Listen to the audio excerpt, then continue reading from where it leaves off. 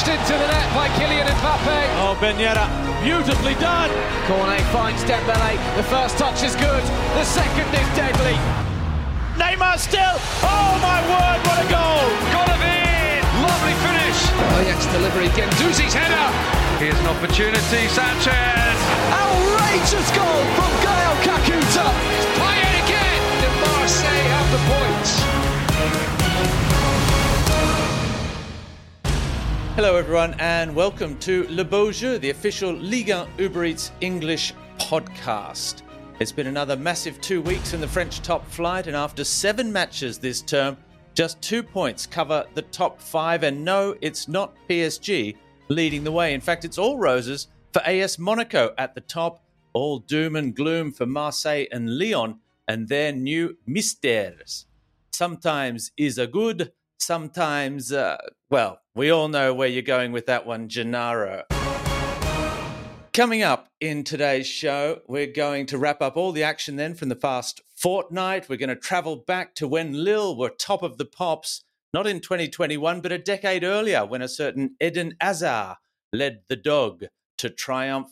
We'll also take a closer look at what's working on the Côte d'Azur and at OGC Nice, more specifically this season.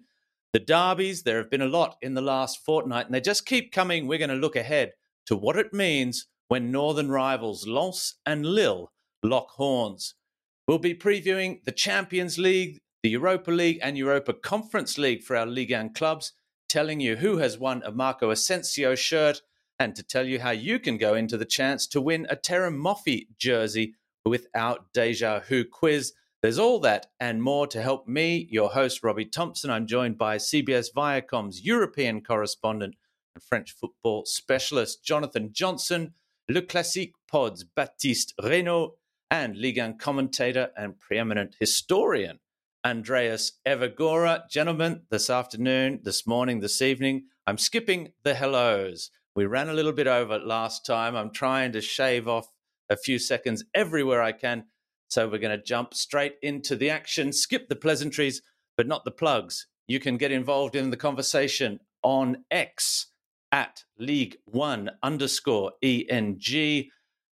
Follow us, like us, subscribe us, talk to your friends about us on all your podcast platforms. And of course, for all the official news coming out of France and all things Ligue 1, Ligue1.com is your first port of call. So, gentlemen, where else to start when wrapping up round 6 and 7 than with Le Classique? It was 2 weeks ago now. Perhaps a lot has happened since then. Certainly, there's been lots of changes at Olympique de Marseille. But, JJ, starting with you to have a look back at this one. We spent a lot of time previewing this massive clash. For you, did it live up to the expectations? Because we saw Paris Saint-Germain really click. It was particularly in the first half a vibrant PSG. Yeah, absolutely. I think vibrant is a good word for it. It was vibrant sort of before the game, in and around the stadium, and pretty vibrant after it as well. Obviously, a couple of PSG players, went a little bit overboard in terms of their celebrations and find themselves in front of a disciplinary committee. But I'd say it was the first time that we've really seen what we could call a statement performance from a Luis Enrique PSG side, but also the first time that we could really see the extent to which sort of the bridges have been repaired a little bit between sort of PSG's fans and the team. Obviously, following it up with a goalless draw against Clermont the following weekend was not ideal heading into the Champions League, but equally, it shows that it's very much a work in progress, and there were some very big positives to take out of that victory over Marseille. Kylian Mbappe coming off during the first half, and PSG still scoring goals and looking very good in attack, and an excellent appearance from Bradley Barcola as well, who looks like he could really add something to the PSG attack as well. So I think certainly a lot of positives for PSG to take away from that big win over their bitter rivals. But it was a strange build-up to that one, given everything that was happening in Marseille. That's right. And there has been, the effects of that, Baptiste. What did happen exactly down there in Marseille? Because that's the first thing. What an astonishing series of events. I think over the years in French football, we get accustomed to crazy things happening down in Marseille. But this is just taking it to a whole new level. I don't think anyone saw this coming. No, I mean, Marseille equals chaos in normal years, but, over the last few weeks, it's been crazy and unusual. It all kick-started from a meeting, I think on the Monday, between Longoria and his team and the various representatives of the supporters groups, at which allegedly, basically the directing team of Marseille was threatened, was told to expect war if they didn't get rid of Marcelino and his staff, and basically that the supporters groups expected better. Marcelino left the club straight after. There were a lot of rumors about Pablo Longoria considering his position. He basically told the owner that he would suspend his activities for a certain amount of time until he got more clarity. And he gave some interviews to La Provence where he was really visibly affected at the pressure he'd been under, which seemed to go beyond the confines of the pitch and the activities at the club. So Marcelino leaves. Longoria decides to stay under pressure from the owner, and apparently under good financial pressure from the owner. And it leads to just a chaotic 2 weeks of Poncho Abardonado taking the club to the Poncho, Classique. back again. And then Gennaro Gattuso coming to the club. So, if you wanted to add more fuel to the fire, Gattuso seems like the right person. But it was odd simply because OM had seemed relatively structured under Longoria, despite the changes in managers. There seemed to have been a common thread of him supporting his managers, and he'd finally find one that he truly wanted in Marcelino. And now we're sort of back at square one with a manager who, obviously hasn't picked the players and who doesn't necessarily seems to have been first choice. It is a crazy, crazy situation. Andreas, just come to you on this one as well. Your feeling now, perhaps we've heard what's happened in the recent past. We heard what happened there. Perhaps let's look forward a little bit, because Gattuso hasn't had the hugest success as a coach yet in his career. We know that Marseille is this volatile footballing environment where sometimes when it all clicks with a passionate coach and the passionate supporters and the hot weather and down on the Vieux-Port and perhaps a little bit of pastis mixed in there as well, that, suddenly, poof, amazing things can happen. What do you see is going to happen down there? Well, you're right, and they are kind of living life on the edge. But unfortunately, the catalyst for all this, which was the fan group meeting that Baptiste was talking about, with led by Rachid Zeroual, who's quite a famous Marseille fan. Hello, Rachid, if you're listening.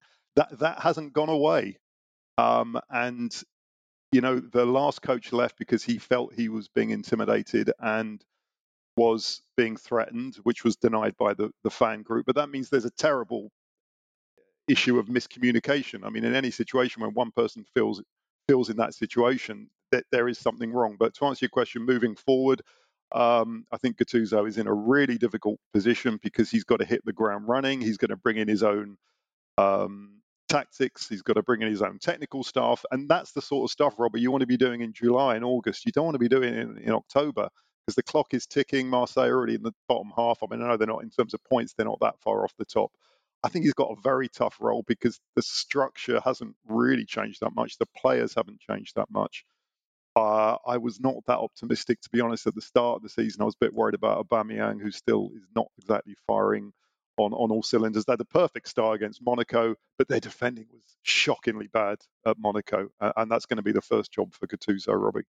Well, obviously Gattuso's got a tough task ahead of him, as does any coach. But JJ, if we're talking tough tasks, Fabio Grosso, Gattuso's compatriot, isn't in a field of roses, is he, at the moment? Because look, Lyon are still without a win. I remember saying at the start of the season on the very first podcast, what we're seeing at Lyon at the moment is a little bit like what we've seen with the Saint-Etiennes, the Bordeaux, these big clubs that everyone said can't go down.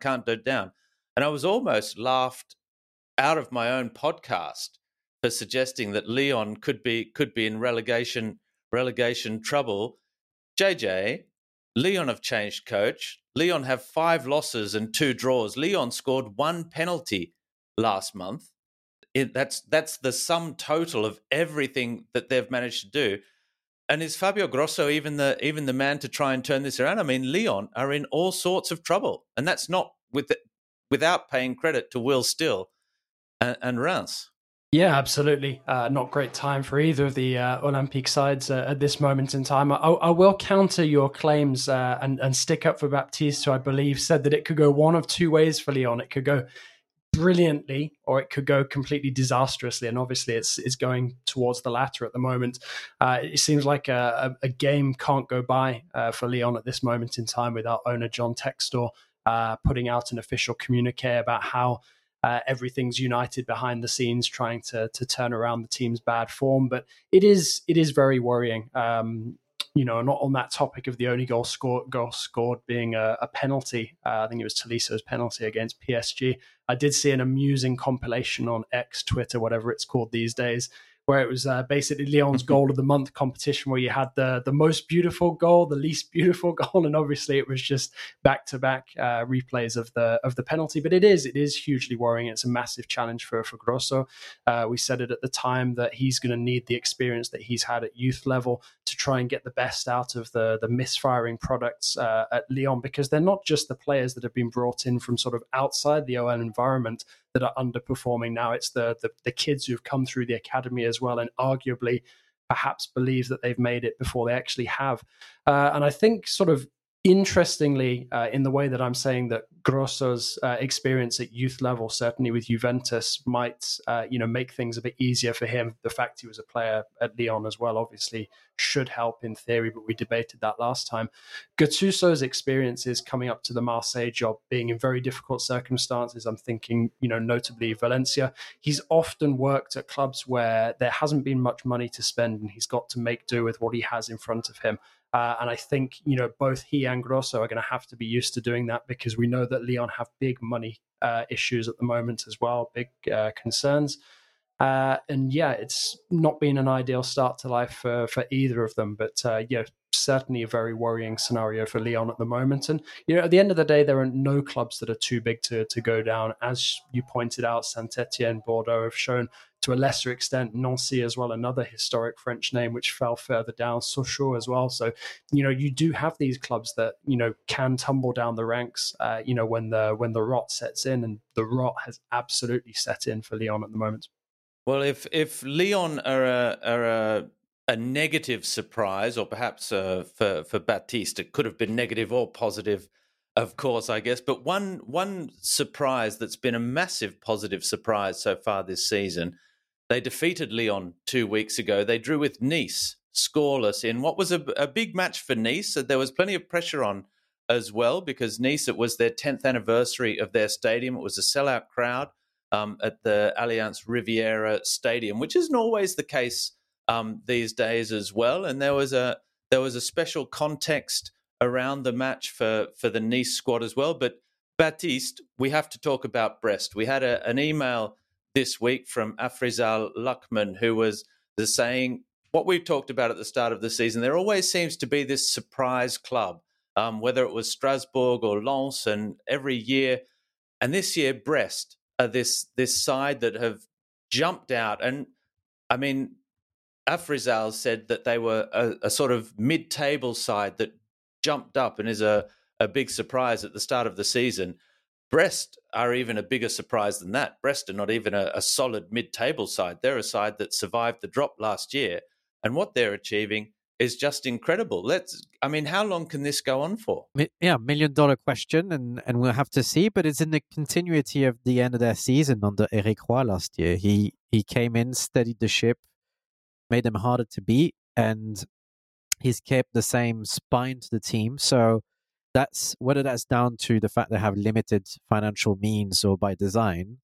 He's got a settled squad, and I think that's what we've seen in the sites that have progressed over the last few years and have had successful seasons compared to their sizes. They've kept with their manager, they've kept with the spine of their team, and they do. Brest do have some good players. Jérémy Le Douaron is very effective in his role. I think Pierre-Lys Melou, previously of Norwich, is actually a very underrated all-action central midfielder. and in Marco Bizot, they've got a good goalkeeper. So again, the there's reliability throughout the spine of the team, and they're well prepared, and they don't operate in chaos like other clubs. And I think you put all of that together, and it's a positive dynamic, which I hope for them will continue to go as the season goes along. Well, Brest have one defeat so far. They are sitting level on points with Monaco at the top of the standings. The side they drew scoreless with on the weekend, Nice, are one of two sides undefeated. Andreas, we have to talk about Lens, but we're going to do that, and we're going to couch that later on in the podcast regarding a certain match very close to your heart when they take on Arsenal in the Champions League as well. I would like to talk to you about a big 2 weeks for Nantes, and in particular the derby against Rennes on the weekend, because it was a game that they end up losing 3-0. It was 2 late goals, a sending off, a brain fade from Mustafa Mohamed, who completely lost it when his side was still, at 1-1, right in the hunt for the Brittany derby. The week before, a spectacular 5-3 victory for Nantes as well. I mean, not many people were tipping Nantes to be a side, and they're not out of the woods. They're sitting in 13th place, but it's a very respectable 13th place so far from a Nantes side who were undefeated in 4 games before the weekend's loss to Rennes. How have you seen Nantes tracking, and how did you see the derby and a Rennes starting to hit their stride this season, undefeated as they are? Well, Rennes, I definitely think from an attacking point of view, are one of the most entertaining teams in France. I'm not that surprised they'd be top 5 or top 4 or 5. But getting back to the main part of the question, Nantes, I was actually a bit more optimistic than some of our other podcasts at the start of the season. Remember, they had a terrible season. The second half of the season, they just stayed up Nantes by the skin of their teeth, and they didn't start too well this time. But I do think they've got a few goals in them. And they've kind of got these sort of troopers, more experienced players at the back and in midfield, who I think can just about get them through the season. And it's sort of the opposite of Lyon, if you like, because Lyon don't have those kind of players. I remember Antonetti a few years ago saying that he'd rather have players who've been through a relegation battle, even if they've lost the relegation battle, rather than have players who've never experienced it, because it's such a difficult thing to go through. Now, I don't want to talk too much about Lyon, but they don't have those kind of players. Lyon, the idea of Lyon's players in a relegation struggle is new to them. That's not the case for Nantes. I think last season would have hardened them a bit. They had that awful French Cup final as well, which didn't hope. But I think they've got the players who can just about do it. Simons is a good player for me. You said Mohamedi's starting to score some goals. Quentin Merlin, I think, is a really underestimated player at left back. They're not at the same level as Rennes to me. I think Rennes are always going to be the favourites for that match. But I would be really surprised if Nantes end up going down. I think they'll be just about okay. One of the other big talking points then out of week 7 was a fantastic goal of the week for Eden Zegrovin for Lille against Le Havre, an absolutely stunning strike. So make sure you catch that one when you get the opportunity, cutting inside on the left foot and putting it in the top corner of the goal. There was another big talking point, and I mentioned it briefly there with OGC Nice and their 22-year-old midfielder, Alexis Becker, who used to play for Caen, came through the ranks at Caen, headed to Lokomotiv Moscow, and late last week, by all accounts, tried to commit suicide, or at least was intending to commit suicide. He was found and talked down from the Magnon Viaduct in Nice. Now, apparently, he has been suffering from depression. The club are across it, and of course, the entire Ligue 1 community came together in support of this young footballer. And I think more than anything, perhaps it was just a reminder to everyone once again that footballers are human beings as well. And yes, they earn a lot of money, and yes, they have superstar status, but footballers have problems like anybody else. Certainly, we all wish Alexis Becker the very best, and join the chorus of voices from around the Ligue 1 community as well. And it was just a little reminder of how fragile any human condition can be, and that footballers, even though we like to remove them from a normal normal life ecosystem, if you like. It's not the case. Poor old Alexis Becker, we hope is on the road back to recovery, and we hope that we see him doing what he does best and what he loves best as well, which is playing football very, very soon. Well, there was general surprise at the start of the season when OGC Nice announced that they'd signed a young Italian coach, Francesco Farioli, to replace interim manager Didier Digger over the summer. Barely known on the coaching scene, and then only as an assistant to De Zerbi, who now finds himself in England with Brighton. Farioli has taken that faith placed in him by OGC Nice and run with it.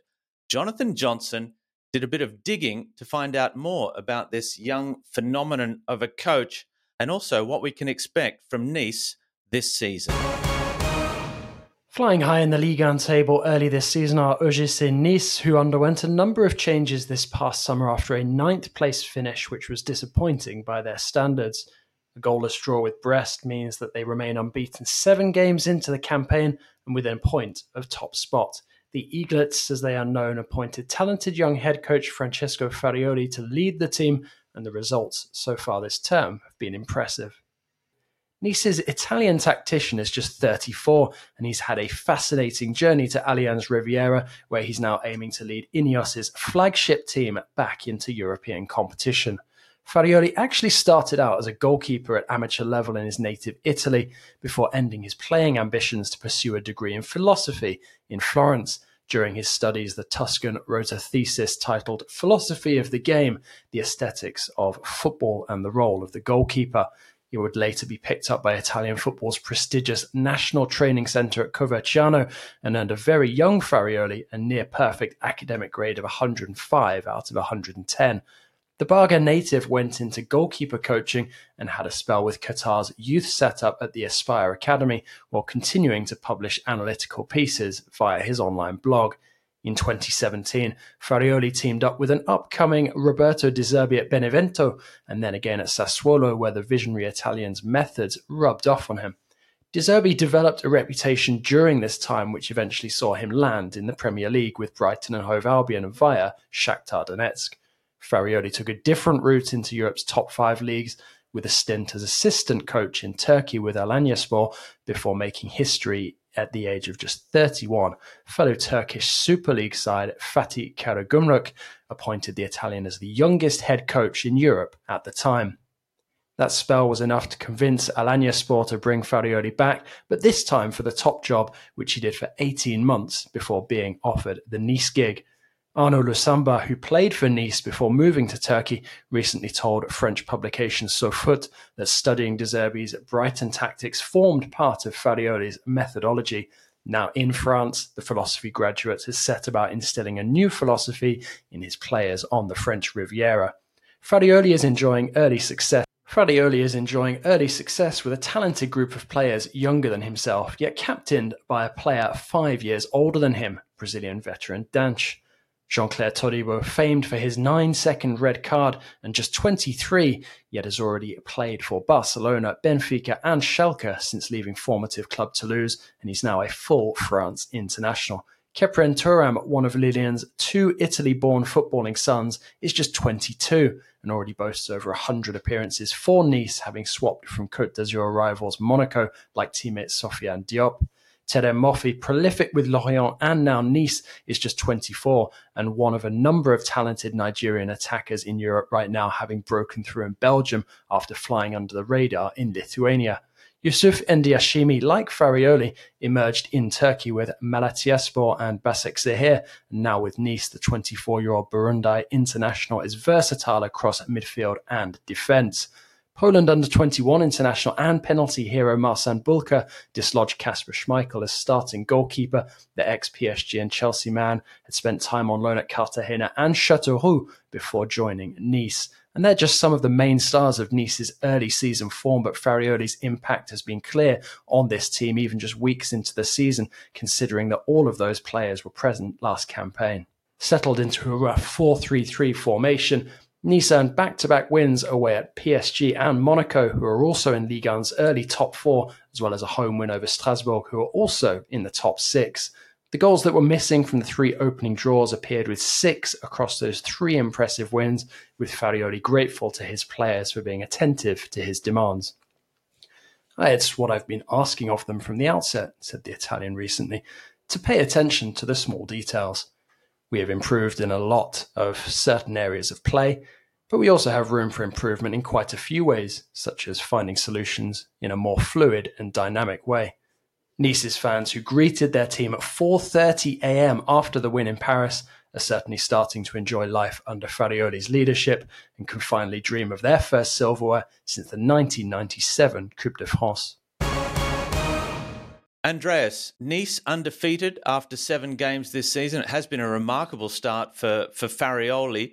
And probably, I mean, not a surprise insofar as we know how ambitious the Ineos project is, and there have been changes behind the scenes at the club as well as on the football pitch.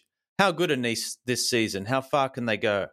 I've been very impressed with Nice this season. Defensively, I think they've only conceded 4 goals so far. So that part of the pitch, they're doing really well. They were superb against PSG a couple of weeks back. And from a tactical point of view, what was interesting about Jonathan's report, Farioli, of course he's young, what is he, 34?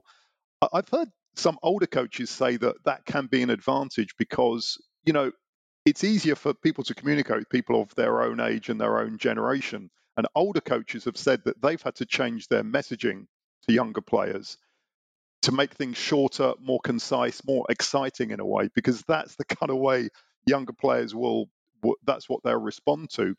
And secondly, 140 characters. Yeah, well, not quite that. But the other thing is, what coaches saying, maybe this is just older coaches saying that younger players hold coaches in slightly less esteem than they might have 20 years ago. So, oh, there's this coach, he knows everything.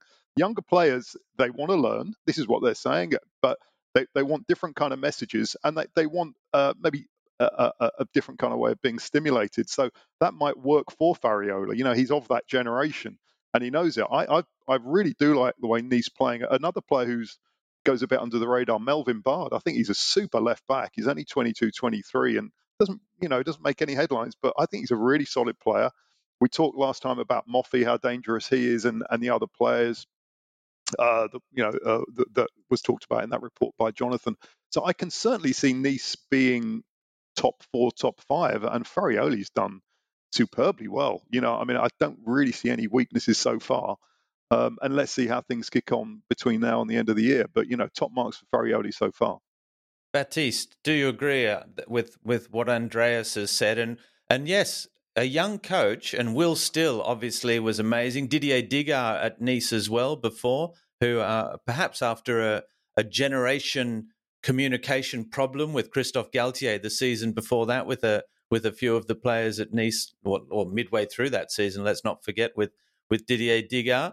But what is this young generation of coaches coming through? And then I won't ask you how to explain Eric Roy at Brest and what he's doing, which is just kicking against the theme. But can this Nice side be a top 5 finisher in European football next season? They've certainly been very impressive, and what I like with Farioli is there's a clear structure to his team. They're well organized, but also there's real ambition. And I think the criticism aimed at Nice last year was that they were stale going forward, despite the fact they had Moffi, they had one of the most underrated strikers in Gaëtan Laborde, I think.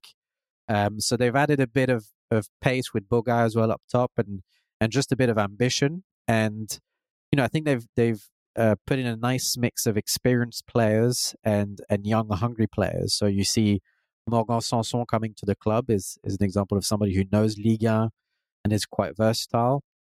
But he's right next to Kefren Thuram, who's up and coming, and the impressive Diayashime in centre midfield. And similarly in defence with obviously Dante, who's ever young, and Todibo. So they've brought in a nice mix. I'm a bit concerned in terms of their depth, especially defensively. And, Todibo's been impressive, but if you lose Dante and he's bound to slow down at some point, that would be a big miss, and just broad depth throughout the squad. But certainly their starting 11 has clicked very well. And why not aim for a top 6? I think there's definitely space for it. And I think this is a theme that we're seeing, whether it's Still or even Roy, who's a bit older, obviously as a manager, a bit more experienced. But I can't help but be impressed by how disciplined those sides are in a fluid, tactical way. There's a template there that they're trying to follow when they come into the game, but they're also flexible and they have that nice mix of youth and experience. So impressive starts from all those clubs so far. I bet all those Nice fans listening to this podcast are holding their breath that Donch doesn't suffer that similar injury to, what was it, 2 seasons ago? And it was such a massive blow to that Nice side. Exactly what you're talking about. Here we are. He's 2 years older. We're 2 years further on, and possibly a similar situation. JJ, very quickly, can Nice, off the back of your report and your investigation into the club and how it's going, are they realistic top 5 finishers? Are we going to see Ineos finally regularly back in European competition after getting a taste for it last year? Yeah, it would be nice to think that they are. I mean, the one thing that I would say is I don't think that much has changed at Nice, really. I mean, you look at the members of the starting 11, and it's largely the team, that was on the field last season. It was just consistency was a massive issue, and I completely agree with Baptiste in terms of the squad depth. I just don't think that depth is necessarily as important when you're not competing in Europe. So that could work to Nice's advantage. But I do think in terms of the quality on the pitch, the fact that they've managed to keep Todibo, Thuram, I think those are 2 big pluses. Obviously, Moffi, we got a taste of what he might offer Nice over the second half of last season, and he sort of hit the ground running again this campaign. And they do have some sort of underrated pieces who can chip in from time to time as well. The former Monaco man, Sofiane Diop, has moments of real quality as well. So I certainly think that Nice have the ability to get themselves back into Europe, and it would be nice to think that that would be enough for Ineos as well, despite their regular flirtations with going and acquiring whichever Premier League club might be on the market this week. But also, I just wanted to weigh in quickly on something related to Brest and Eriguar. I remember a couple of years ago, I can't remember if it was last season or the season before, but it was under Michel Dezacarian, where Brest had these crazy runs of either consecutive defeats or consecutive victories. I remember them going about 6 games on the bounce, and when they suddenly lifted themselves up from the bottom of the table to near the top. And I think, again, it comes back to this sort of issue of consistency. There are some teams, I mean, generally speaking, across Ligue 1, most squads have some very, very good base players, and some decent talents. That's why it's the League of Talents after all. But I think when you have somebody with the experience that Eriguar brings, perhaps less hot-headed than Michel Dezacarian can be at times, or maybe less abrupt, I think that has managed to sort of galvanize what is actually quite a solid, core in that Brest team, despite losing some good players like Honorat, Fèvre as well. And that's why I think we're seeing now this quality from Brest. I don't think it'll necessarily last all season long, but I just record when we were sort of talking about them, they had these crazy runs at times of like 6 games on the bounce with wins. So very, very curious to see if both Nice and Brest can keep up the pace. But if I had to put my money on one of the two, it would certainly be with Farioli and Nice. You're listening to Jonathan Johnson, Baptiste, Reynaud, Andreas Evagora, and myself, Robbie Thomson, your one-stop shop for all things French football, Le Beau Jeu, the official Ligue 1 Uber Eats podcast. Well, it's time now for our latest installment of Ligue 1 Legends with Professor Andreas Evagora, who today is going to take us back to when Rudi Garcia. Now, there's a name not often associated with unmitigated success in the French game. He's something of a controversial figure these days, Rudi Garcia. But a decade ago, more now, with a certain Lille side, he swept all before them, going all the way to the title with a swashbuckling, free-scoring, absolutely free brand of attacking football. And Andreas is going to tell us where all of that began. Spring 1996, a chilly afternoon at the Avenue du Stade in rural Belgium. Little normally disturbs the tranquility of Braine-le-Comte, but today Pascal Delmoitiez is furious. He's looking at the new pitch laid down for the town's football team, Stade Brennois. It's smooth and pristine, but suddenly there's an unwanted intruder on the turf. Delmoitiez, who's the club manager, curses to himself as he sees a small boy kicking a ball at the penalty area. That kid will ruin the grass before next week's match, he thinks to himself. He storms across the pitch to give the boy a piece of his mind. But as he approaches the penalty area, Delmoitiez stops. He can't believe what he's seeing. The boy can't be more than 5 years old, and he's striking the ball with the power and accuracy of a player 3 times his age, time after time, and he's doing it in bare feet. Delmoitiez asks himself, who on earth is this kid? The frightened boy sees the manager approach, grabs the ball, leaps over a fence and into a house just a few metres away. Delmoitiez has forgotten all about the state of the pitch. He follows the boy and rings the front doorbell. A surprised Thierry Hazard opens the door, shakes the hand of Delmoitiez, then turns around to his son. Eden, there's a man here who wants to talk to you. 11 years later, 2007, Delmoitiez had no trouble persuading the young Eden to play for Stade Brennois. Now, after a couple of years at regional club Tubize, Hazard is wanted around Europe. At 16, Hazard already has everything. 2-footed, brilliant control, passing, pace, dribbling ability, and that powerful shot developed on the pitches of Braine-le-Comte. Lille aren't the favourites to sign Hazard, but they do have an ace up their sleeve. The club is little more than 1 hour's drive from the Hazard family home in French-speaking Braine-le-Comte, and it helps that Hazard is a Ligue 1 fan and hero worships Zinedine Zidane. Lille's academy director, Jean-Michel Van Damme, drives to Belgium. He persuades the Hazard that the young Eden will easily settle at Lille and have the chance to play with the pros.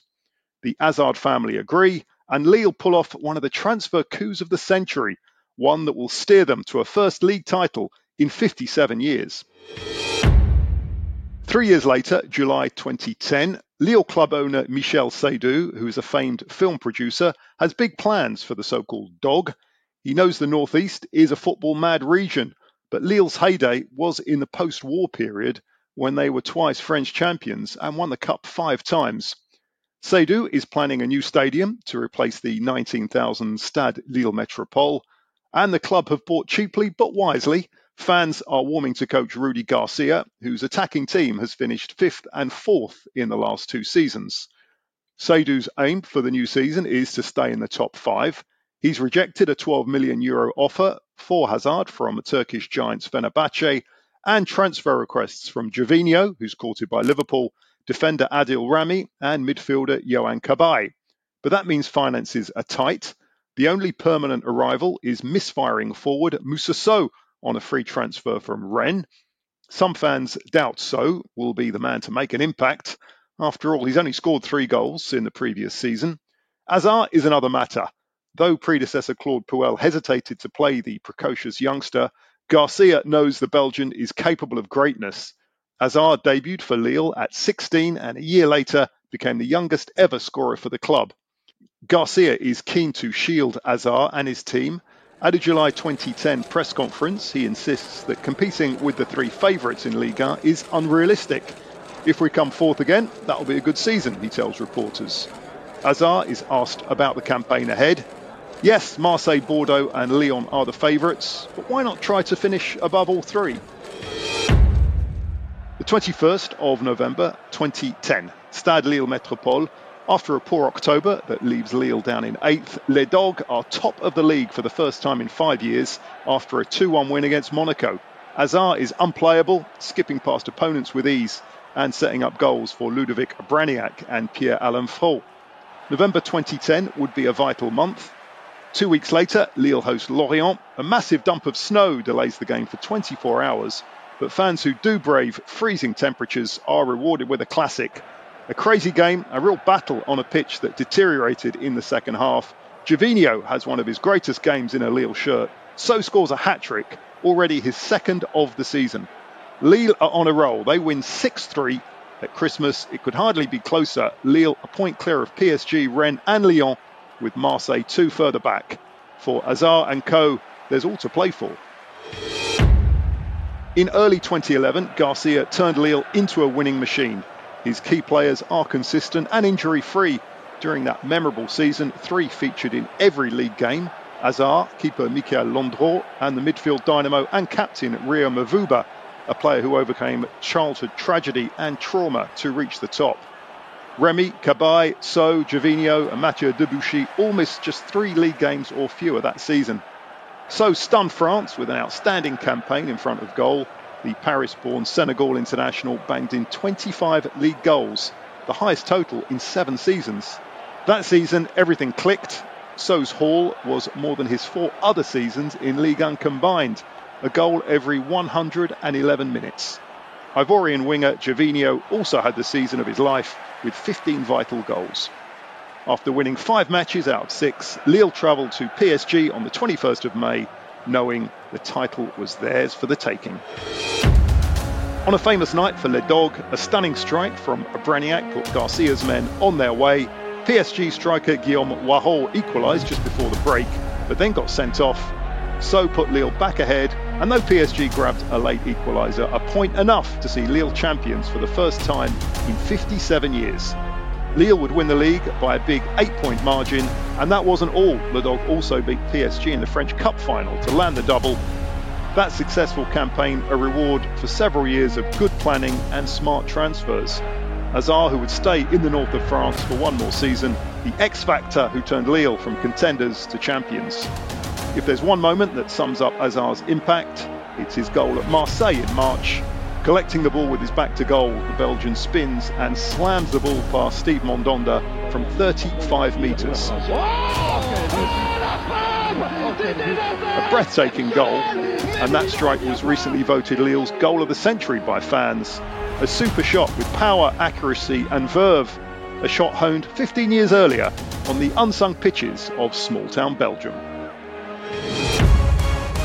Well, I certainly remember perhaps the biggest thing about this season for me was Moussa Sow just being in such irrepressible form from a player, as Andreas said, scored more goals than he scored in his 4 previous seasons, and always such a talented player. And I think Gervinho was a talented player. Eden Hazard was a talented player. Adil Rami certainly was a talented footballer as well. And there was something in this Rudi Garcia way of coaching that we've seen in glimpses since then, 12 years ago, 13 years ago now, but that all these talented players were able to express themselves to the very best of their ability.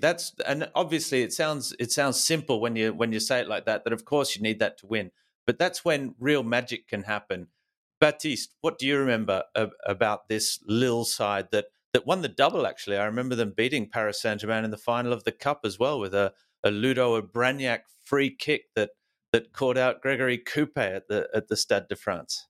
I just remember them as being a young, unassuming, quite humble side that just got there faster than planned, in a way. I mean, Rudi Garcia had done really well at Le Mans, I think, getting his teams to play attractive football despite, limited financial power, and they had to be creative.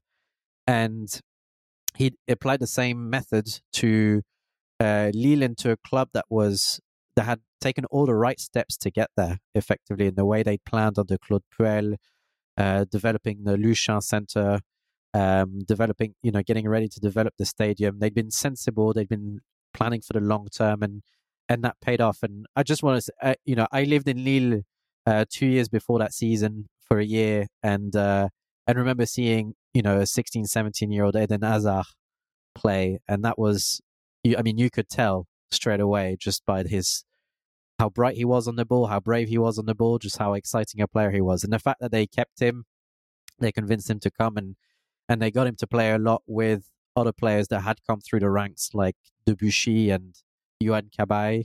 I thought that it was just it was a beautiful recipe. It was difficult not to like them as title winners that year. Was that a university year for you in Lille back then, Baptiste? That's right. Technically my Erasmus year, despite being a French citizen. So, JJ, what about you? What are your memories of this Lille side back in 2011?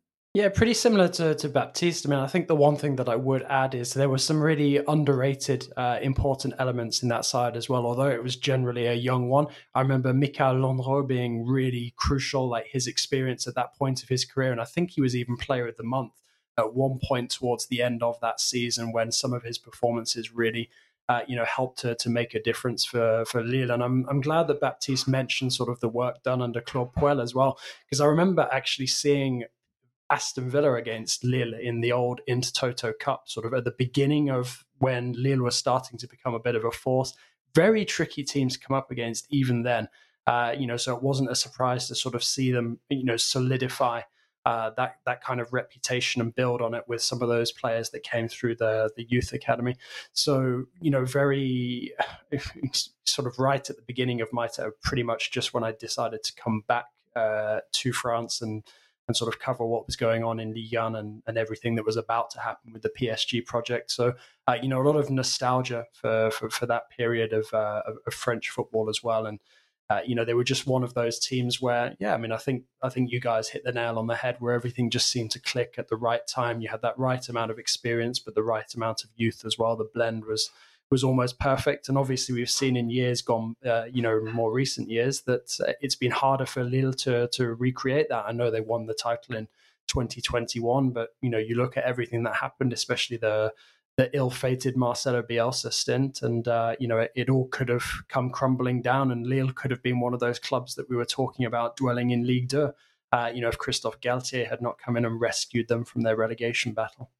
Andreas, just quickly, after you've been thrilling us every episode this season with taking us back down memory lane to this period, and this period in particular was such an amazing time for French football. I mean, obviously, we look back with nostalgia now, and you look at the names of the players that made it and the names of the players that were big. A player like Eden Hazard, who was just such a remarkable footballer, a real rare talent, but what he went on to achieve with Belgium as well. But this period from sort of Lyon in 2008, Bordeaux, Marseille, Lille, Montpellier, Paris Saint-Germain, over this period, every year was a new champion in French football. Did it need to be something like that? There's no one giant juggernaut of a club to allow something like Lille to happen, a Lille side that hadn't won the league for 50 years to happen? And can it happen again? Can we have another period like that where anyone can really win Ligue 1? Well, Ligue 1, you've got to look at it in the same context as other big leagues in Europe. When money is concentrated into 2 or 3 or even one club, it's very hard for anyone to break through. And that was a period between about, let's say, pre-QSI, that the clubs were relatively balanced in terms of their resources. I think at that stage, Lyon had the biggest budget, but you're not talking about huge gaps as there are now between PSG and the rest, and sort of the second tier and then the second tier, and then the likes of Brest, for instance, who are way back in terms of finances. There was some great French players, the generation, that generation born, of about 1990, late 80s coming through.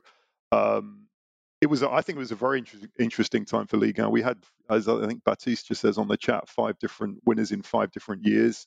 I find that very difficult to see that happening in Ligue 1 or any big league, because the titles attract the money attracts the players, and it's this sort of vicious circle, if you want to call it that, to put it in a negative way. So I don't think we'll see that in France or really in any other league where you get 5 different winners in 5 years. And Lille, they lost. I don't think they were ever going to keep a generational talent in Eden Hazard, but even the other players we talked about, most of them left fairly quickly, didn't they?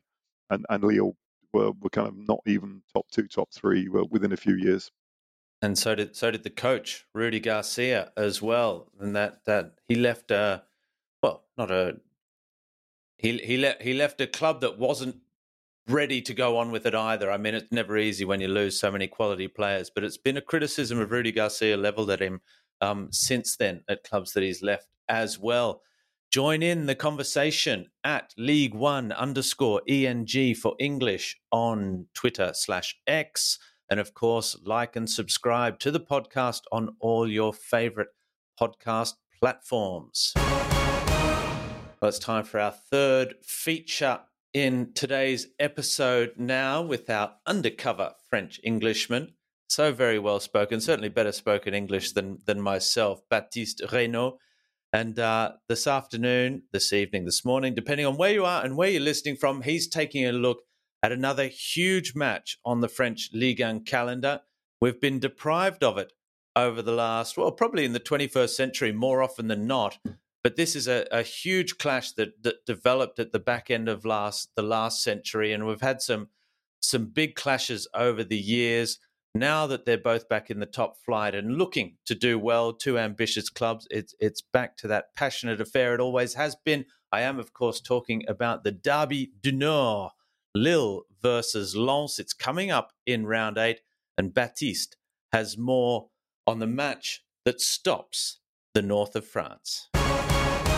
The Derby du Nord between the sire of the Racing Club de Lens and the Dogues of Lille is a truly regional derby rather than national rivalry. Only 36 kilometers separates the two towns, and both teams have rarely been near the top of the table at the same time or have truly been in the French people's imaginations as compared to the likes of Marseille, Saint-Etienne, Lyon or PSG, which form some of the biggest rivalries in the country.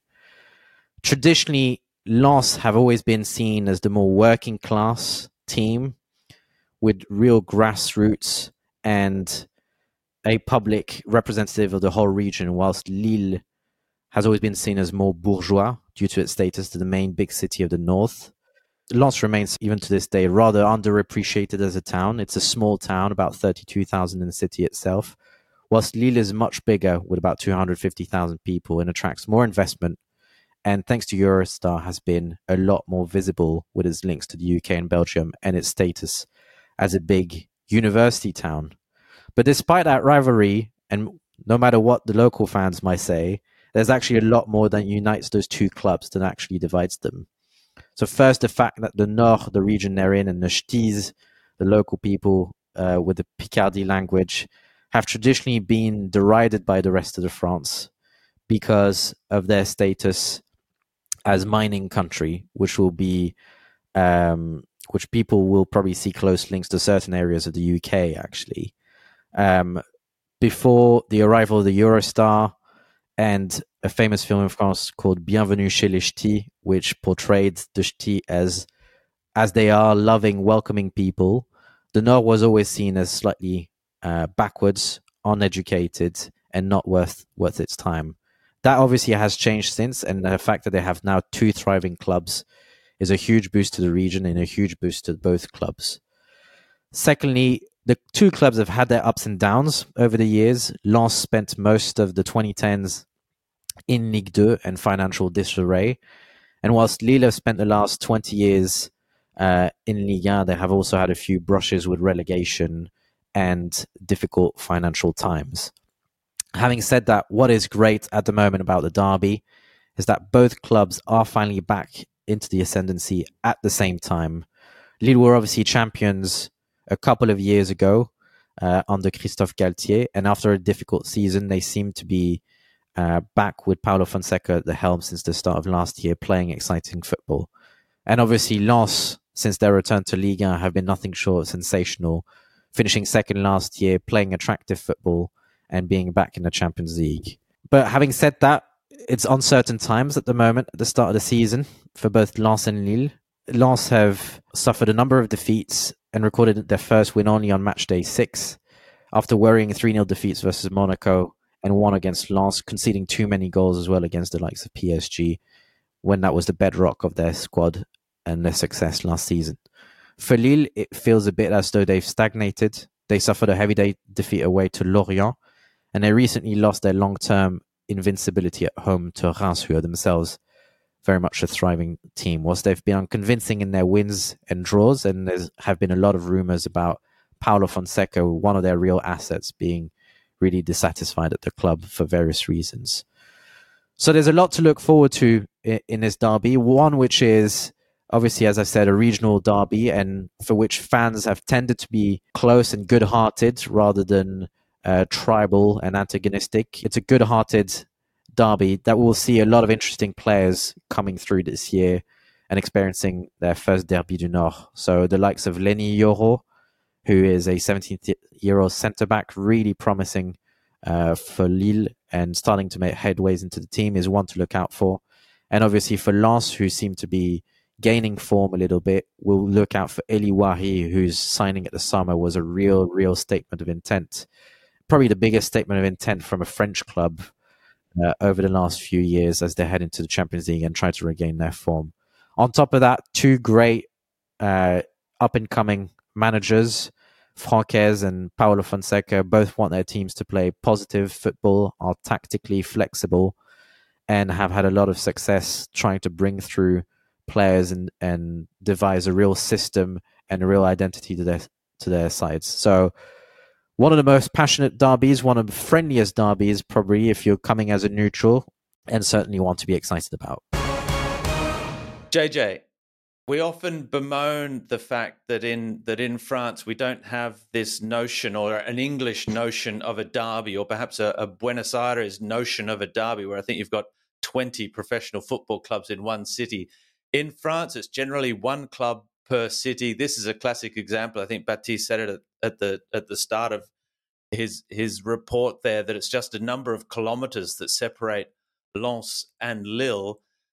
Is this as close to a derby as you can get, a real one in France? I mean, there's Saint-Etienne, there's and Lyon, there's Nice, Monaco, there's Toulouse, Bordeaux. But again, we're talking more and more kilometres. And it's the same story here in the north. But why are these considered derbies then? Is it because the regions are so strong, the identity is so strong? If they're not cross-town rivals, they're cross-region, cross-department rivals? Yeah, absolutely. I mean, you still have that rivalry. In fact, it's interesting. We touched on Nantes earlier, but it was sort of a similar story with Nantes and Rennes. And you had Mathis Ablin, who sort of crossed the divide just for a loan spell with Nantes. And then you have the passionate Rennes fans holding up the banner saying it's basically a one-way ticket out of the club. There won't be any sort of return after his loan spell, which perhaps was going a little overboard, but also at the same time, it speaks to the passion that some of these fixtures can generate. And obviously, we've gone into depth many a time on this podcast about how frustrating it is to not be able to have the color and atmosphere that away fans can bring to some of these big games. I think that away fans have been banned for this one again, but I think what really helps to make this one feel like a real true derby, sort of, especially in the sense of sort of like comparing it to English football derbies, is the atmosphere that gets generated, especially when you play at Lens, which is a very English style stadium with, arguably one of the best, if not the best, atmosphere in France, certainly when it comes to, to one of these big games. And it's one of those matches that I think took on importance as well over a number of years when Lens, were representing French football on the continental stage. Lille were really coming into their own as well and becoming a bit of a domestic force. And it's two passionate sets of fans, and it always, provides, maximum entertainment, and quite often, a nice little bit of needle as well, which, I feel like, French football almost needs a bit more of, not less, in terms of how these games are policed. Andreas, where would you classify the Derby du Nord in the ranking of French derbies and French rivalries? I mean, it's a pretty passionate one. We have seen some scenes in the last few years of the fans taking it perhaps beyond the limits necessarily, but I mean, like JJ, I love there being a little bit of needle. I love the fact that the home fan or the away fans are there at the training ground when the bus leaves to travel to the game with the flares, and on the overpasses as the away teams arriving in the next stadium, there are all the signs, this is not going to go well for you, if I can put that very politely. We do not wish you the very best of luck today. Those sort of messages that are written in more colloquial, colourful French. But Andreas, where do you rank this one? Oh, I think it's high because as a region, I think it's one of the real hotbeds of France. I mean, obviously a place like, there are cities where football is has a hugely passionate following, but I spent a bit of time up there, and really, for me, that part of France is all kind of really football crazy. We should say a lot of players do come from that part of the world. If you look at French internationals, a lot of top players come from that part of the world. And it is just a part of the world where they love their football. Cynics might say it's not the most beautiful part of France, but I would disagree with that. There's a lot of nice parts of France up there. And without getting too deeply into it, this idea of the regional identity and regions asserting themselves, it's very important. It's one of the big issues in France at the moment, Robbie, because France is a very centralized country. And at the moment, there's a big debate in French politics about regional identities and cultures being recognized more. So that might have something to do with it. But I do think it's a hotbed of French football in terms of geography. It is the closest. In France, people do sort of call everything a derby. I've heard Lyon against Marseille called a derby. And it's just a language thing. Whereas, from those from an English point of view, it is a derby of a specific place. It's a big derby. And for once, both teams are doing fairly well. So it's really one to look forward to. All right, let's keep moving on. Unless Baptiste, do you have anything more to add to what we can expect from the Derby du Nord in a week's time? As just echoing what people have said, just a really passionate derby, but also one that I think really reflects the values of the region. The people are very humble there. They really support their football club because it means a lot to them. It's very close to their heart. Whilst, in other regions, it's more around hot-headedness, I would put it, in certainly in the South, if you were to jump into maybe French cliches. But it's, this is as close as you're going to get to a British derby, I think, in Liga. Around the South, it would be more Italian style of attitude, I would say, in the stands. And Brittany has its own culture as well, but it doesn't have that same closeness and proximity with Lille as the Derby du Nord has. So it's certainly a very unique one and a very exciting one. And I'm glad both teams are doing well at the same time, because it's also a region that needs a lot of spotlight on it and deserves more spotlight on it. It's the beer derby of France. That's basically what you're saying. You can have all different regions and cider in the west and down south, maybe a bit of, Campari or all your aperitifs, but the Derby du Nord is the beer derby of France. And I agree with you, Baptiste, if that is indeed what you were trying to say, because I think it is as well. You're listening to Baptiste Reynaud and Jonathan Johnson and Andreas Evagora talking all things French football. Time to move on, because we've got a big week of continental football coming up.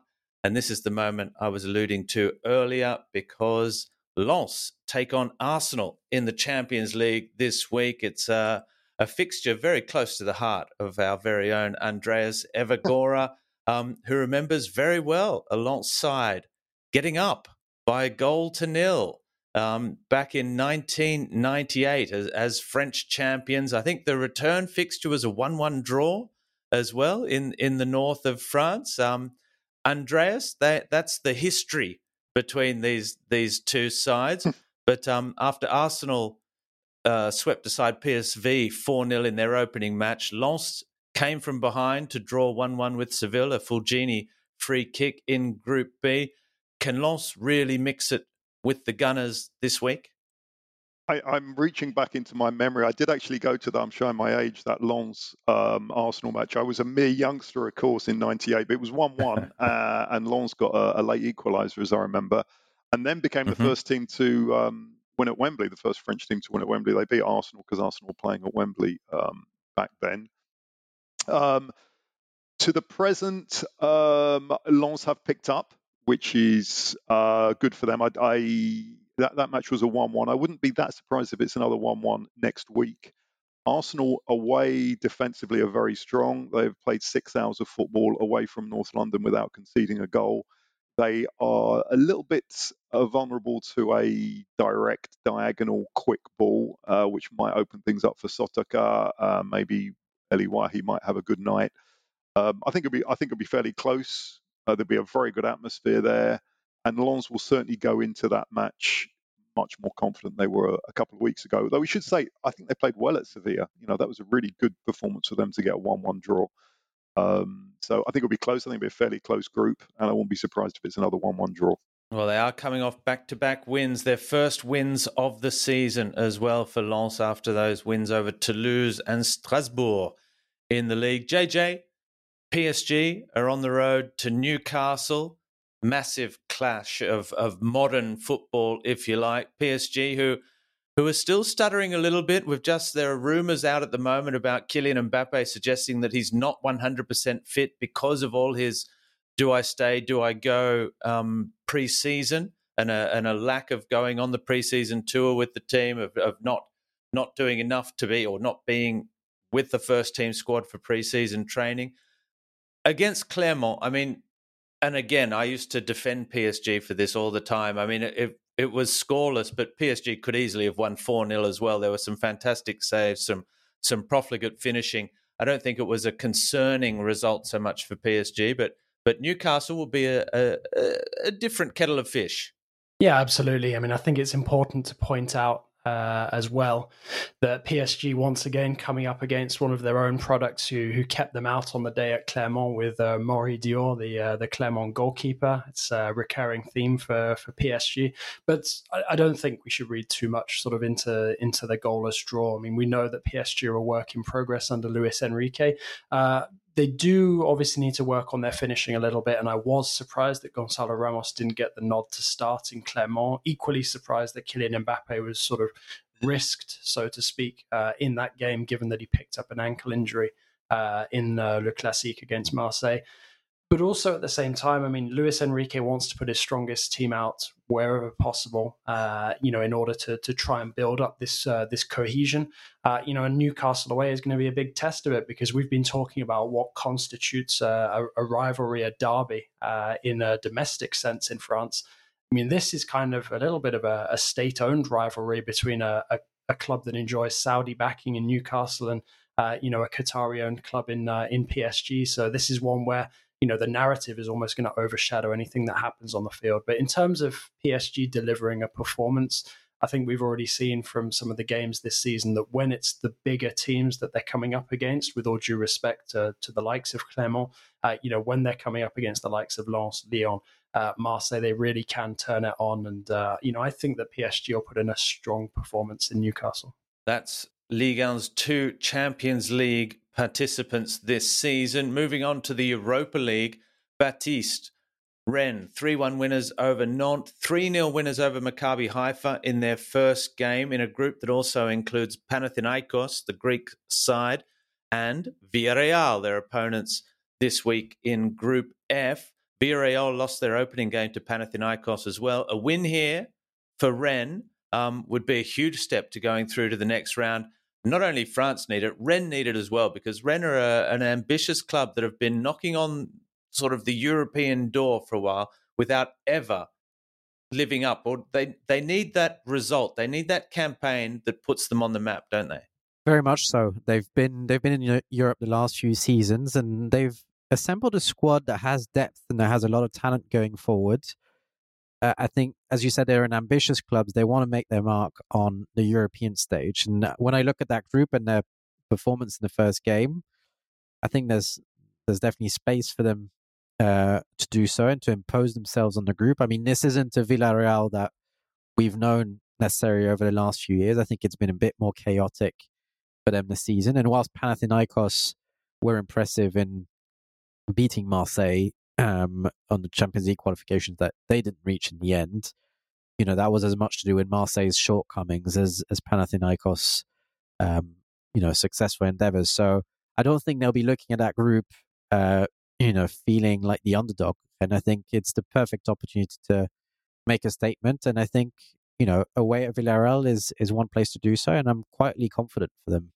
Staying in the Europa League, JJ, in Group B, we saw Pancho Bardonado's Marseille turn on the style against Ajax. It was a remarkable match of football, finished 3-3 in the end in their opening game. It's going to be another tough clash for them. We've spoken about Marseille. We've spoken about Gennaro Gattuso, their new coach. What can we expect from them against Brighton? I mean, it's early days in the Gattuso coaching reign, but can we honestly expect them? I mean, Brighton have had up and down results in the last few days as well. What do we expect from this? Yeah, really fascinating, this one. Obviously a battle between two Italian managers. I was delighted over the weekend, obviously, with my beloved Aston Villa winning 6-1 against Brighton at home. I don't expect Marseille to repeat the feat, but I think Marseille should be looking at this at the moment, looking, to hopefully pounce on a vulnerable Brighton side. I think they've lost back-to-back games because they lost in the EFL Cup as well. So there's no better time to come up against the Seagulls at this moment in time. And it's also possibly a good moment for Gattuso to really sample, the atmosphere of Stade Vélodrome on a European night, which I think is going to factor into how his spell in charge of the team goes. Obviously not an easy task, and Brighton will want to bounce back. But, Marseille, I think, will really, fancy their chances after an unexpectedly prolific outing against Ajax. Although if you look at sort of the demise of Ajax over the last 12 months or so, maybe it wasn't too surprising. And actually, I think this is an underrated subplot in all of the French team's involvement in Europe at the moment. You've got this battle between the French sides and the Dutch sides, and obviously that factors into Arsenal playing against Lens this week as well. So it's certainly going to be fascinating to see how Marseille's Europa League outing goes, because really, certainly in terms of the coefficient, we could really do with Marseille picking up some points for the French clubs. Andreas, in France's and Ligue 1's final Europa League participant, Toulouse, they're taking on Austrian side LOSC. They drew 1-1 with Union Saint-Gilloise in their opening match. Liverpool are the big side in this group. Is everyone else playing for second place? And Toulouse, how have you seen them travelling? They got a good win on the weekend as well, 3-0 over Metz. So that was a fantastic result for this young Toulouse side and their eclectic bunch of nationalities. Yeah, that was the perfect way to go into this Europa League match. That win against Metz. I think, Liverpool are gonna go through. No disrespect to the others, but Toulouse, they were a little bit unlucky. They went 1-0 up on the road in Belgium, ended up with a 1-1 draw. LOSC are not doing particularly well in the Austrian league. 1-4, drawn 3, lost 2. I hate to use that must-win phrase, but I think it's one of those games you just have to win at home. There's a battle between the three other teams. Liverpool are going to go through. A good start for Toulouse, but they're going to need to win against LOSC on Thursday. I think they've got even without much European experience, I think they've got a really good chance of winning that and putting them in a good position ahead of the doubleheader against Liverpool. There's one more team, Baptiste, involved in European competition. It's Lille, and I'm not going to ask you to pronounce who they're playing, which I was tempted to do, but I have since seen that everyone just calls them Ki. So we'll just go with that. Lille versus Ki, who lost their opening game to Slovan Bratislava. Olimpia Slovenia, the other team in this group that Lille beat 2-0 in the first game. I mean, it's a group that Lille should be winning every day of the week, isn't it? On paper, yes, but Lille struggled against Rijeka in the qualifying stages, and this Key side was the success story of the summer when they just for making it to this tournament, but also in the wins they gathered along the way. I think they beat Molde, they beat Ferencváros, so not necessarily the biggest sides in the world either, but recognizable names on the continent of teams you wouldn't want to go away to. So, yes, the Ferries team, I think they're semi-professionals or they've only just become professionals, but they're certainly on a good run, and they gave Bratislava a good game in their opening game. So I think Lille should learn from its mistakes of the past against Rijeka and really not take it for granted, but certainly on paper, even with the limited depth that Lille do have at the club, that there should be too good for Key. Okay, well, now it's time for the world's most difficult and amazing French football quiz, in English, that is, Déjà Who. Before we reveal the question for the next month and your chance to win a Terem Moffi jersey, we have a September jersey to give away, and it's none other than a Paris Saint-Germain jersey of Marco Asensio. So before we announce the lucky winner of that prize, here are the answers that you had to get right in September. First up, I won't read out the question, but the answer was Jorge Burruchaga, the Argentinian forward who scored the winning goal against West Germany at the World Cup in Mexico in 1986. He played for Nantes for 7 years, and his last ever match in France was actually with Valenciennes. And it was, I asked why was it such an important match and his last ever match? Well, it was, of course, the match where he was very seriously and heavily involved in the match-fixing scandal, which ended up costing Marseille their place in the top flight, the 1993 Ligue 1 title as well. They actually played Valenciennes 3 days before the final of the Champions League. They were hoping to have the Ligue 1 title all wrapped up so that they could go and play in the Champions League final, which is exactly what they did. It was a 1-0 victory. There are amazing footage of the game at halftime between Marseille and Valenciennes, where you can see that this whole incredibly controversial story is coming out, and the referees are aware of what's being said, and there are officials from Valenciennes there and players talking, and you have Didier Deschamps, who's there, the captain of Marseille, talking to the referees about what's being said and that the game may be fixed. The fix is in on the game, and it's remarkable. Go and check it out. Crazy footage from way back when. One of the amazing stories of French football. We'll get Andreas to look into that one day, perhaps as well in the history segment. The second answer was Yohan Cabaye, and we've spoken a lot about Lille that won the league in 2011. Yohan Cabaye was another member of that squad. He was a youngster whose dad came through the ranks at Lens. He came through the ranks at Lille before going on to play for Newcastle, Crystal Palace, Saint-Etienne. He hung up the boots just 2 years ago after one final go at Saint-Etienne. I seem to remember he scored against PSG in the game as well against Paris Saint-Germain.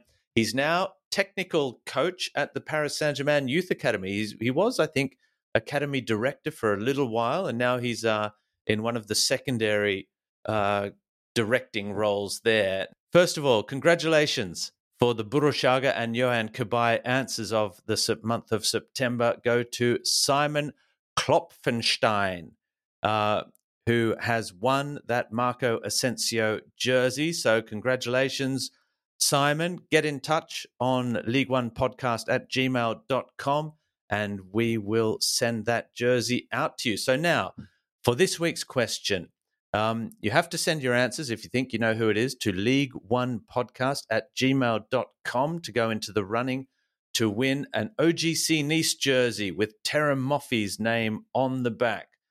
Get your thinking caps on and listen closely. Who am I? I made my debut for my hometown club at just 14 years of age, moving overseas at 16. At 17, I won the Golden Boot as top scorer and lifted the cup. After another international move and a World Cup in between, I finally arrived in France at the ripe old age of 20. I burst onto the scene in Ligue 1 with my first of 4 French clubs, starring in, but not winning, the Champions League in my first season. I scored against Bayern Munich and AC Milan.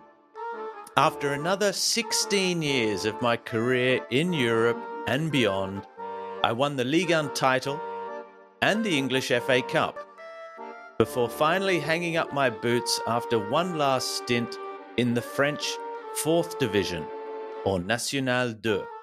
Who am I, and where am I now?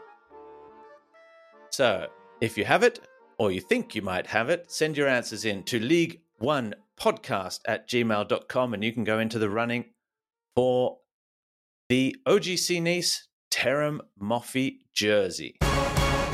Okay, gentlemen, we are almost done on this latest episode of Le Beau Jeu, the official Ligue 1 podcast. Time to look ahead to round 8 of what's coming up. There are some big matches, obviously. We've chatted already about the Derby du Nord, where I will, at the end of this little segment, be asking for a winner of that one.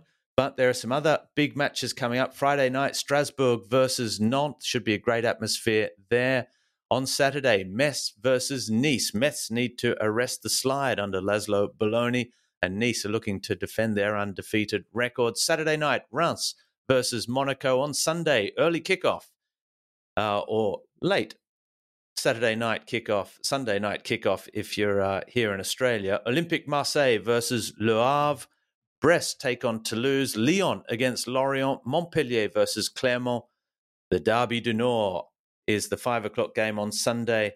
And then the final match of the round has Stade Rennais versus Paris Saint-Germain. JJ, some big games coming up. What's tickling your fancy in round 8? You know what? I'm a bit split. Obviously, I think PSG at Rennes will jump out to a lot of people. But you've also got the Balogun derby between Reims and Monaco. So that one could be interesting as well. But it's difficult to see past Rennes versus PSG. You know, generally one of the sort of heavyweight clashes in Ligue 1. And to be honest, I had that one down as the one that PSG would struggle in this run of away games instead of Clermont. But like I was saying earlier, PSG generally tend to deliver their better performances against the bigger sides. So who knows? Perhaps we'll see them, finally get a positive result against a team that's become something of, a bogey side for them in recent years, because Rennes, have shown them up, a number of times in the league over the last couple of years. And traditionally, since the beginning of the QSI era, in fact, I think have been PSG's toughest domestic opponents. Rennes are a bogey side. Maybe they don't like dominant forces. They were always Olympique Lyonnais bogey side in that run of Lyon between 2002 and 2008. If anyone was going to beat them, it was going to be Rennes back then as well. Baptiste, what catches your eye in round 8? I mean, all the ones that Jonathan has mentioned, obviously, Rennes, PSG, it's always a tantalizing look at whether Rennes could, push on and be a real challenger to the top 3. So I'm always intrigued by that, and they played really well last season. But I'm a slight glutton for punishment, and Lyon versus Lorient, I think, has just a lot of intriguing aspects to it. Because I think, obviously, we've talked about Lyon, but Lorient have been a bit hit and miss this season in Lebris' second season. And he's been given a lot of power, so he's there's a potential for it to be similar to Julien Stéphan's second season at Strasbourg, which I'm hoping not, because I'm very impressed by Lebris. But it's going to be quite tense because both sides are a little bit, are not at the happiest of times at the moment. And as Jonathan says in the chat, it's the return of Romain Fèvre, who seems to enjoy Brittany, but not Lyon, so I'm sure he'll be out to impress. The terrible Julien Stéphan second season syndrome, which has just been captured there. What was his second season at Rennes like? Was it second or third season syndrome at Rennes? His second full season. Yeah, exactly. Yeah, he came in midway through a season. Yeah, that's right. Yeah, Andreas, what do you think's going to happen, and what tickles your fancy? I agree with Baptiste. After all we've talking about with Lyon, I mean, what formation are they going to play? Because Grosso's pick had 2 completely different formations in the 2 matches that I've seen. So, sooner or later, probably sooner, he's going to have to decide where he wants to go through there. And I think Lyon need their big players like Tagliafico and these guys to really kind of stand up to the plate, because against Reims, they lacked a bit of fight for me. So I'm really interested to see how Lyon do. And Reims Monaco, because, 2 teams doing really well. And I think Will still took over after Reims lost against Monaco last year. I seem to remember a really unfair red card for a Reims player. I can't remember who it was. But Oscar Garcia got fired right after that. So I think Will still is in his job, not because of that match, but that was the kind of catalyst, wasn't it? When Monaco went and beat Reims 3-0 last year. And it was, what's it the French would say, un bien pour un mal. They fired their coach and they ended up with Will Still. So that'll be that could be a really interesting and entertaining one as well. 2 teams playing some good football. We've already heard the big preview for Lens versus Lille, but just very quickly, gentlemen, Andreas, sticking with you, in a word, Lens versus Lille, who wins? I'll go for Lille. I think Lens might be a bit exhausted after their European adventures. Though Lille have got a long trip as well, but it might just take a bit less out of them emotionally than a Champions League match. So close, but I'll just about go for Lille. Baptiste? I'm going to go for Lens. I think they're on a good positive dynamic, and intrigued to see Eli Wahi push on as well. And he's a real talent in that derby. It was a fantastic goal he scored on the weekend. His first for Lens, the cut back onto the left foot and rifling it into the bottom corner from the edge of the box. Not to put ideas in your head, JJ, but what do you think is going to happen in the Derby du Nord? As much as I'm tempted to join Baptiste in calling a Lens victory, I actually think I'm going to go between Baptiste and Andreas, and I'm going to go for a draw. I would love to think that Lens get through the week unbeaten, so fingers crossed for them in the Champions League game against Arsenal. But I think that trip's going to take the trip to the Faroe Islands is going to take a lot out of Lille. So yeah, I'm going to say draw is a good shout. Wouldn't be stunned if Lens won it though. All right, fantastic, gentlemen. You are listening to Jonathan Johnson, Baptiste Reynaud, Andreas Evagora, and myself, Robbie Thomson, on Le Beau Jeu. We will be back in 2 weeks' time. We will be back in the middle of the international break because there's only one round coming up of Ligue 1 football before it's Les Bleus, who take centre stage yet again, looking to qualify for Euro 2024. They take on the Netherlands, and then they have a friendly against Scotland as well, another chance perhaps for the Paris Saint-Germain front three, or at least what many people envisage being the front three for Les Bleus in years to come, to strut their stuff. But we'll have to wait and see how that goes. We don't have any more time, unfortunately. It's another monster episode of Le Beau Jeu. Don't forget to join the conversation on Twitter, or X as it's known, at League1_ENG. Find us on all your favorite podcast platforms. Like and subscribe. Tell your mates all about it. It's the one place you can hear the experts talking about league and football.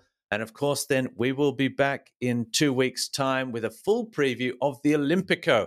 What a match that could be for all the wrong reasons coming up in a couple of weeks' time. Marseille versus Lyon. I can't even imagine how full-on and dangerous that could be for one of those two sides, particularly Olympique Lyonnais at the moment, who could be rock bottom of the league after 8 games. JJ, thank you for joining us. Baptiste as well. Andreas, a pleasure as always. Thank you at home for listening, and we'll see you in 2 weeks' time for the next episode of Le Beau Jeu. Bye-bye.